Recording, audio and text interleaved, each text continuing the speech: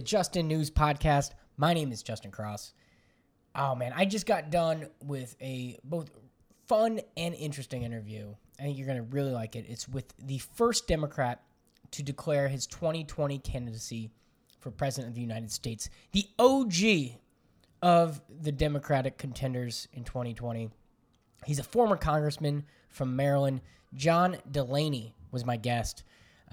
We talk about his signature initiatives like the Heartland Fair Deal and whether he took any cues from what's been discussed with the Green New Deal and or Donald Trump's The Art of the Deal. You won't be surprised by his answer to that. We talked about healthcare and how he believes it's a right that everybody should have, yet his policy differs from what Bernie and others are proposing, involving he wants to both have a public and a private option. We talk about, and I think this is really the most important substantive part of the interview, his sweet merch store, which contains, what are they? Not mind erasers, memory erasers. Mind erasers. That's an alcoholic drink. He's just to be clear, John Delaney is not running a bar out of his merch store online at johndelaney.com, but you should go check it out, johndelaney.com. These erasers though, they're like school erasers that you would have, and as they say on the site, you just put them under your pillow. You wake up in the morning, and all of a sudden, Trump was never president of the United States. We also talk about impeachment and corruption, and how he is a proud moderate, and why he believes that bipartisan coalitions are can be achieved and are the way to go in cornering Mitch McConnell, which I tell him is like a Jedi mind trick if you can do that. But I think you're going to like it a lot. If you have a chance, please, not if you have, do it. Subscribe to this podcast. Tell your friends about it. Share it, and share it with loved ones around the holidays. Get it as a present. It doesn't really cost anything, and they'll be hopefully a little bit more informed and hopefully a little bit entertained. And we have some new fake sponsors from our fake sponsor spokesman, the one and only Jake the Snake Craney. So I want you to listen. There's spliced throughout this interview. Here's one coming up right now, and of course my interview with former Congressman, presidential candidate John Delaney.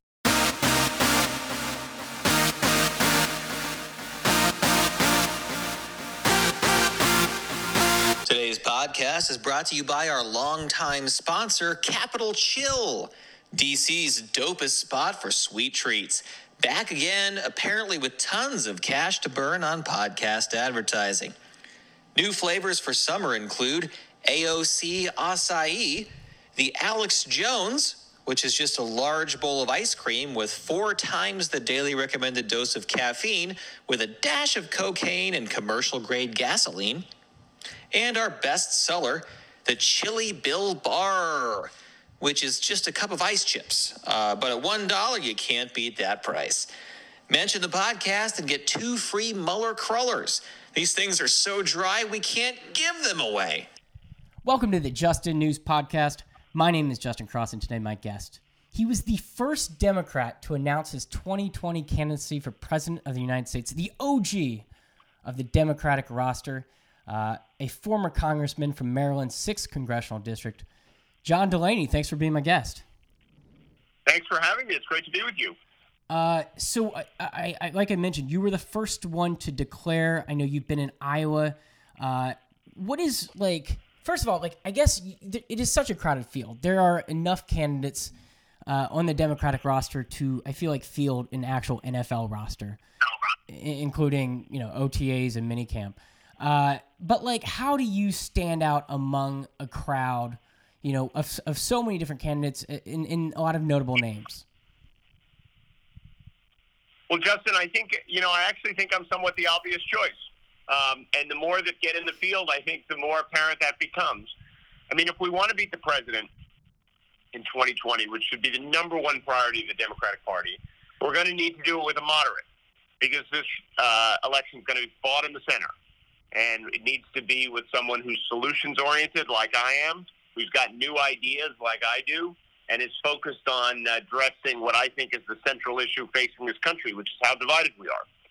And I'm really the only one running on those set of principles as the bedrock in many ways of my campaign. So I really believe in my heart and soul that I'm the leader this country needs at this moment in time. And that's why I believe I'm going to win and beat Trump. But before you get, and I want to talk about, where your platform, and like you said, being a moderate, running openly as a moderate in a field where there's a lot of progressives in it. But how do you just from just getting your name out there from that standpoint, from almost like a branding standpoint? I mean, Bernie, for instance, Bernie's got "Feel the Burn." Do you have something like a creative, fun slogan? I saw recently you just tweeted about Joe Biden declaring that he's the only real Irishman in the race. Maybe something like what is it? Biden's for Cheney, but I'm with Delaney. What do you got for me? Well, that is the big question, which is how do you create an exciting brand around a problem solver?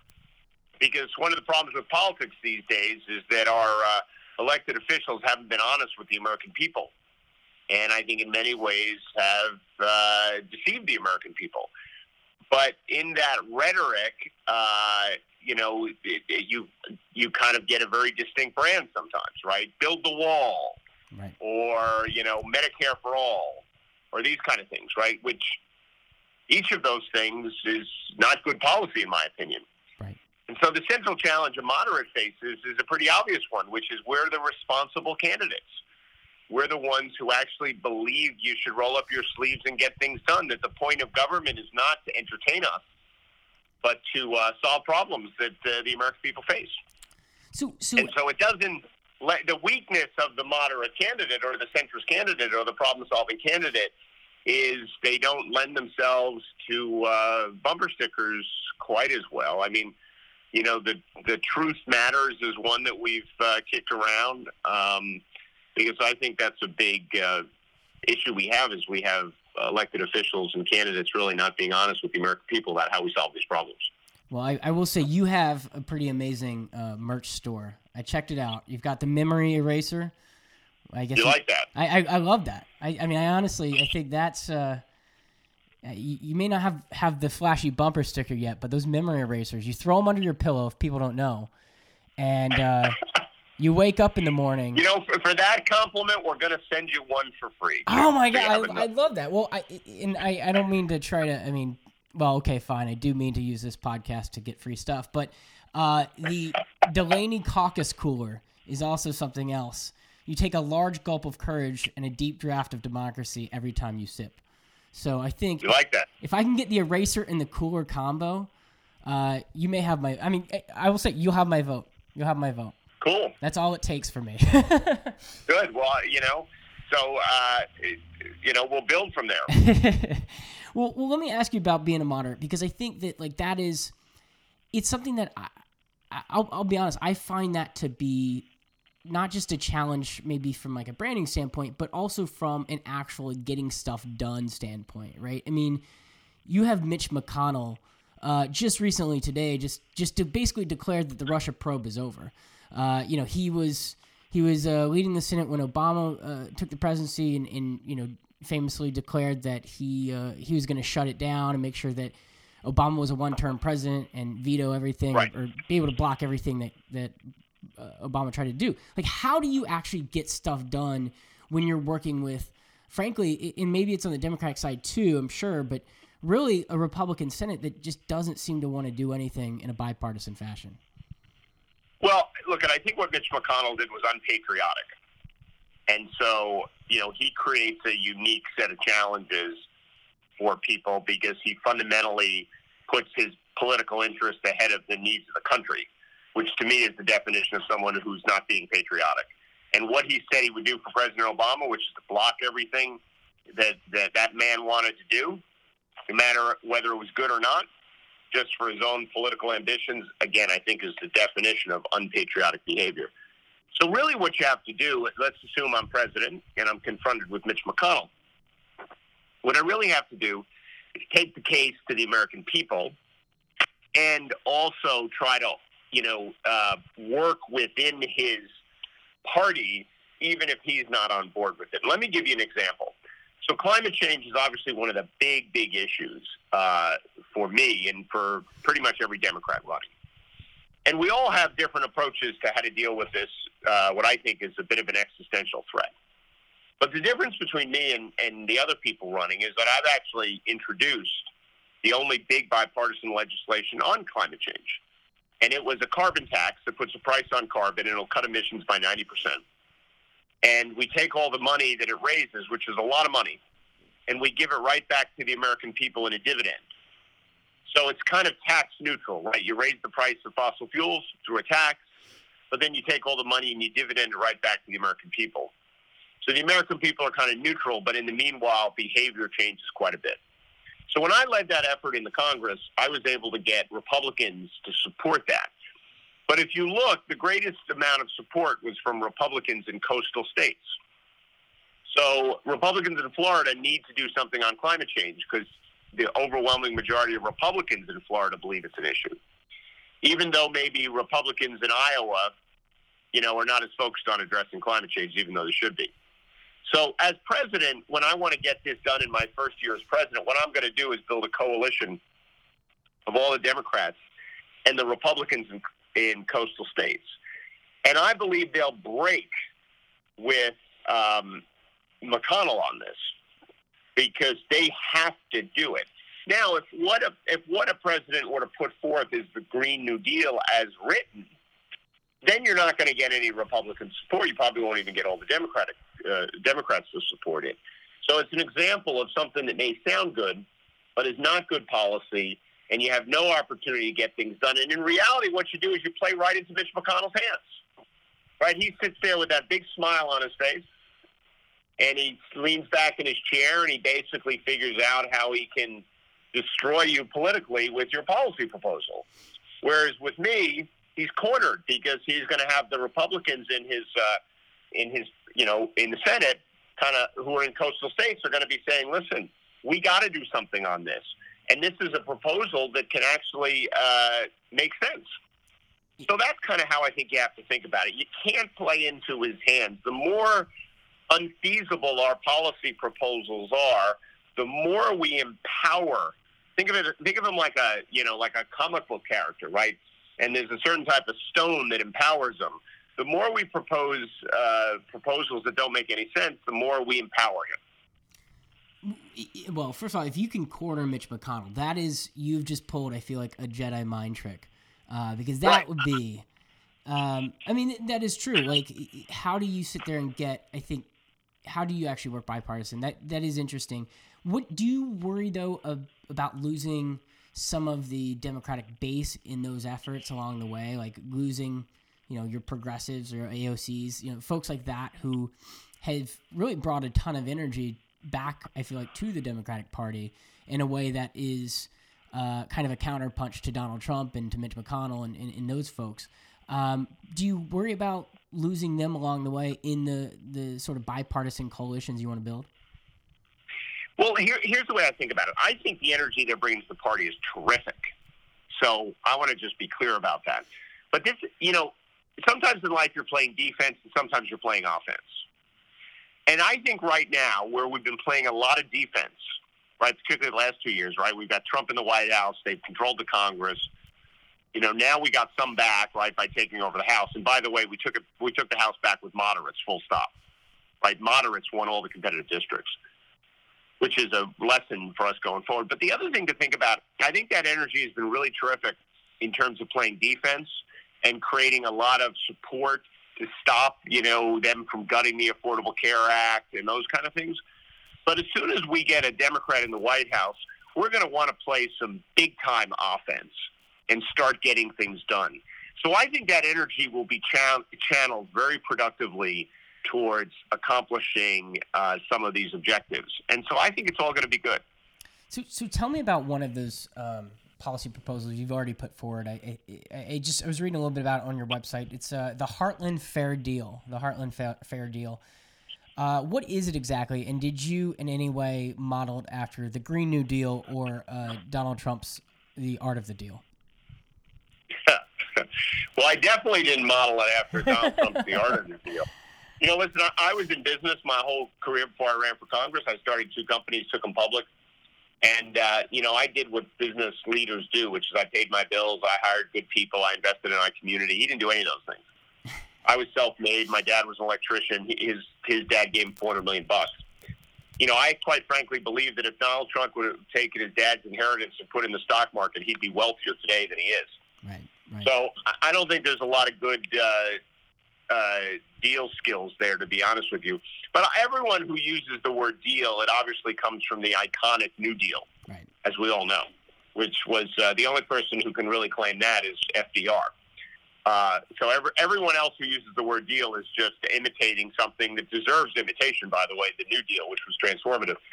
So, as a Democrat who believes in campaigning everywhere, I don't want to look at this map anymore and see blue on the coast and red in the middle. That just makes me sick. So I want to go and fight in rural America and convince these voters that we have an agenda that matters to them. That's really where the Heartland Fair Deal came from, right? Because what's happened in middle America and a lot of rural America is they've been drained of people and talent and opportunities. And it's just terrible what we've let happen.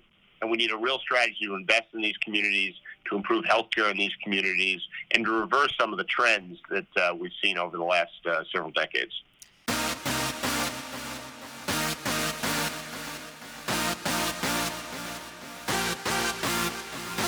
Today's podcast is brought to you by Howard Dean. Just wanted to make sure you guys didn't forget me. Ha!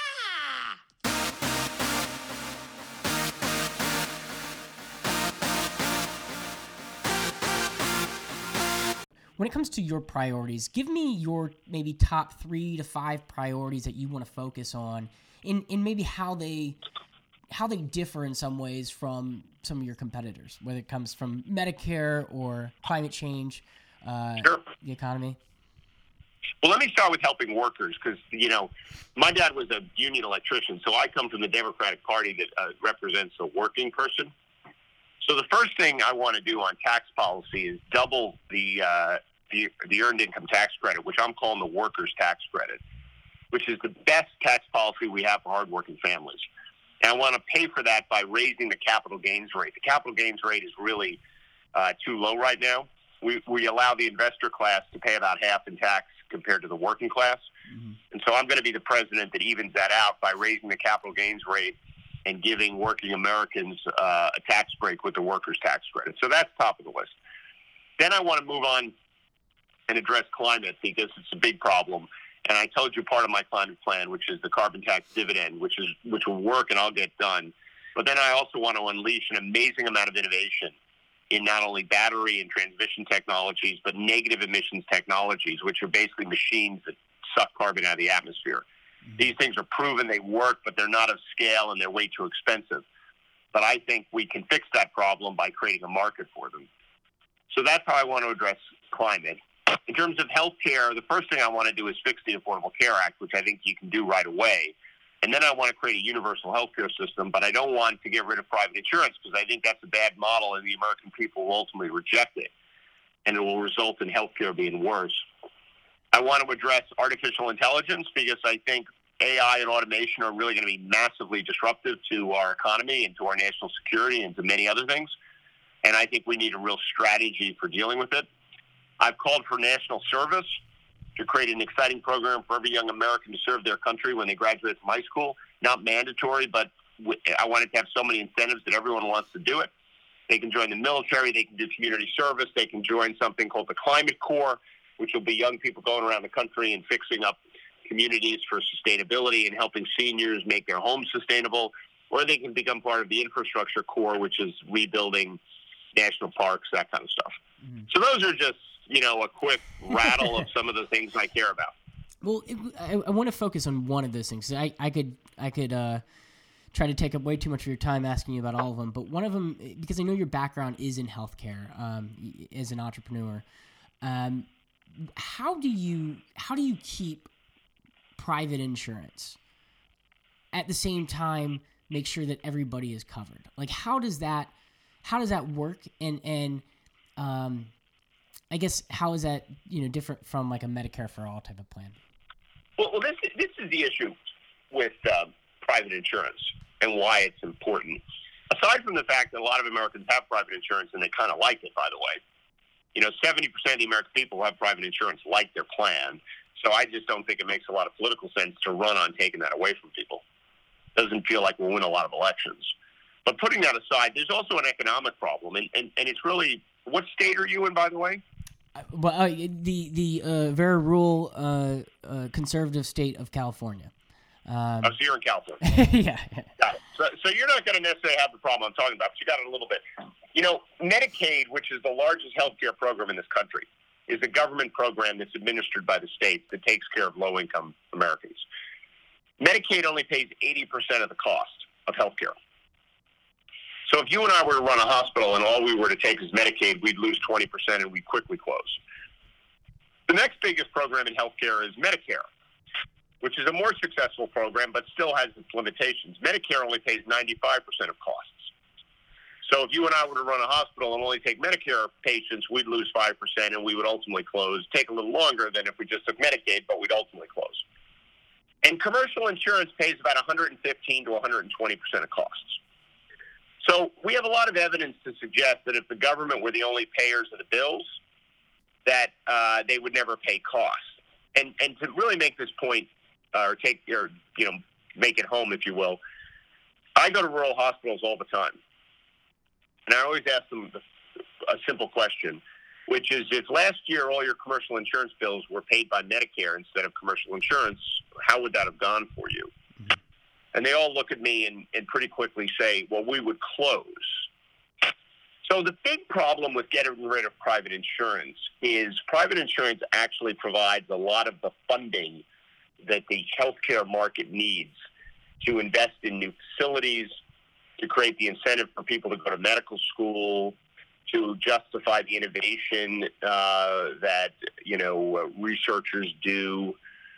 And if the government basically just paid the bills, we've got a lot of evidence to suggest that they're never going to pay costs because of the political process. Right. So that's going to result in a worse healthcare system for the American people. And that's why a single-payer system is a bad model, ultimately. Now, that doesn't mean everyone shouldn't have health care as a right. I think they should. I think every American as a right should get a health care plan from the government.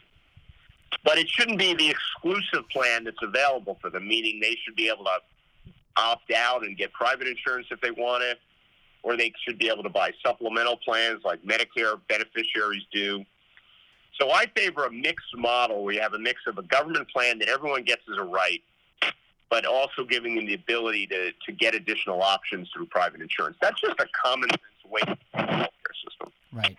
You were a congressman, like I mentioned earlier, from 2013 to 2019.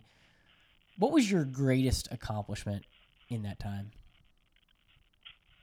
Well, I think there's two things I'm really proud of. The first is I did a lot of work for our veterans.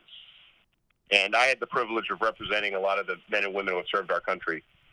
And I got a whole bunch of things done for them. Whether it's veteran housing or whether it's things dealing with, the fact that so many of them are, we've had this spike in veteran homelessness, or dealing with the fact that many of them are preyed on by predatory lenders, or dealing with the fact that, the health care that they receive is not as good as it should be. So that, at the end of the day, I'll always look back at and have great pride that the men and women who served our country, I was able to serve them and do something for them. Mm-hmm. The second thing I was really proud of is a more general thing, which is, I was ranked the third most bipartisan member of Congress. And I don't think bipartisanship is a dirty word. I think it's something we should strive for. And the reason we should strive for it is because it's the only way we get anything done. If you look at all the things we celebrate now, all these candidates run on Medicare and Social Security and all these great things. And they talk about sending someone to the moon, and we need to do all that stuff again.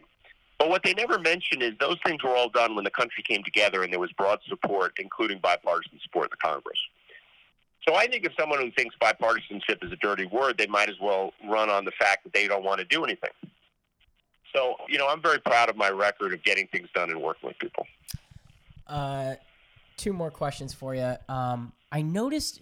What's your stance on on impeachment with what's going on? I mean, there's a lot of talk about that. I feel like you probably wouldn't want to necessarily focus on that on the campaign trail, but like where it stands now, I mean, I've got to ask you about it. Like, how do you feel about it? So, look, and I think it's ultimately up to the Congress, and I'm not in the Congress, obviously. Yeah. And, I kind of agree with Nancy Pelosi, which is it's not something they should focus on. They should focus on their investigative responsibilities and see where that takes them. Mm-hmm. If you were to ask me, do I think the president has committed offenses that could be considered impeachable, the answer to that is yes. But that doesn't mean we should impeach him, because impeachment is, at the end of the day, a political process, and anyone who tells you otherwise is just not being honest. Right. Because no one has ever defined what a high crime and misdemeanor is. You kind of know it when you see it. And I think the president has done things like continue to run a hotel and accept money from foreign governments, which is in violation of the Emoluments Clause. Yeah. And I'm a plaintiff on a lawsuit suing him over that. I think that's corruption to the American people. And I think if the majority of the American people wanted him removed, you could impeach him on that. Right. But unless we get into a situation where the significant majority of the American people want the president removed, which is not what we have today, then impeachment is ultimately a divisive issue that doesn't accomplish anything. Right. That's fair. I think that, corruption is the thing that stands out. You mentioned that. I think it's Well, he's corrupt. And, look at nepotism, which you know what that is, which is promoting your family members as opposed to the best and the brightest. It's Javanka right there. Nepotism is a form of corruption. Right. Because what you do when you engage nepotism, when you're in the government, is you say to yourself, well, I have this cherished office that is really owned by the people of the United States of America, and I serve them. And I'm going to use this office to promote one of my family members. Like, does anyone really think Jared Kushner is the best person in the world to deal with Middle East peace? Just throwing that out there. So when you decide to make Jared Kushner in charge of Middle East peace, what you're saying is, I'm going to take this office, which is really the property of the United States of America, and I'm going to use it for the benefit of my family. That is corruption. Right. Plain and simple. That's a fantastic opener, by the way. Really, Jared Kushner, guys, that's the best we got? I mean, if you made a list of 5 million people, I don't think you'd be on that list. Right? Like, so, I don't know. I just... so you've got that. You've got the Emoluments Clause. The president never played by the rules in his life. Why should we expect him to play by the rules now? But there's a way of dealing with this, and it's called the 2020 election. Yeah. Well, and we put up a candidate like me who will kick his ass at the ballot box. That's the Irishman I like to hear right there, John. Last question. So you come out, you beat Biden, you beat Elizabeth Warren, Kamala Harris, you win the nomination. You defeat Donald Trump. You kick his ass. You're going out to make your acceptance speech as President of the United States in 2020. What is your walkout song? Land of Hope and Dreams by Bruce Springsteen. The boss. That's right. Okay. I like it. You good with that? I'm good with that. All right. We can run on that. Thank you so much for being my guest. John Delaney, I appreciate you being with me on the show. Good luck. I know you're running a hard ground game in Iowa, and I'll be following you all the way through. And I will say I would love to get a mind eraser, perhaps. All right, you're gonna get one. Maybe a Delaney caucus cooler too. Just throwing it out there. Just throwing it out there. You're just saying. Just saying. Thanks. How about I send you my book? You're not asking for my book. I'll take the book. Can I get an autograph? Can I? You get an autograph book. Can it say The Real Irishman or something like that? You got it.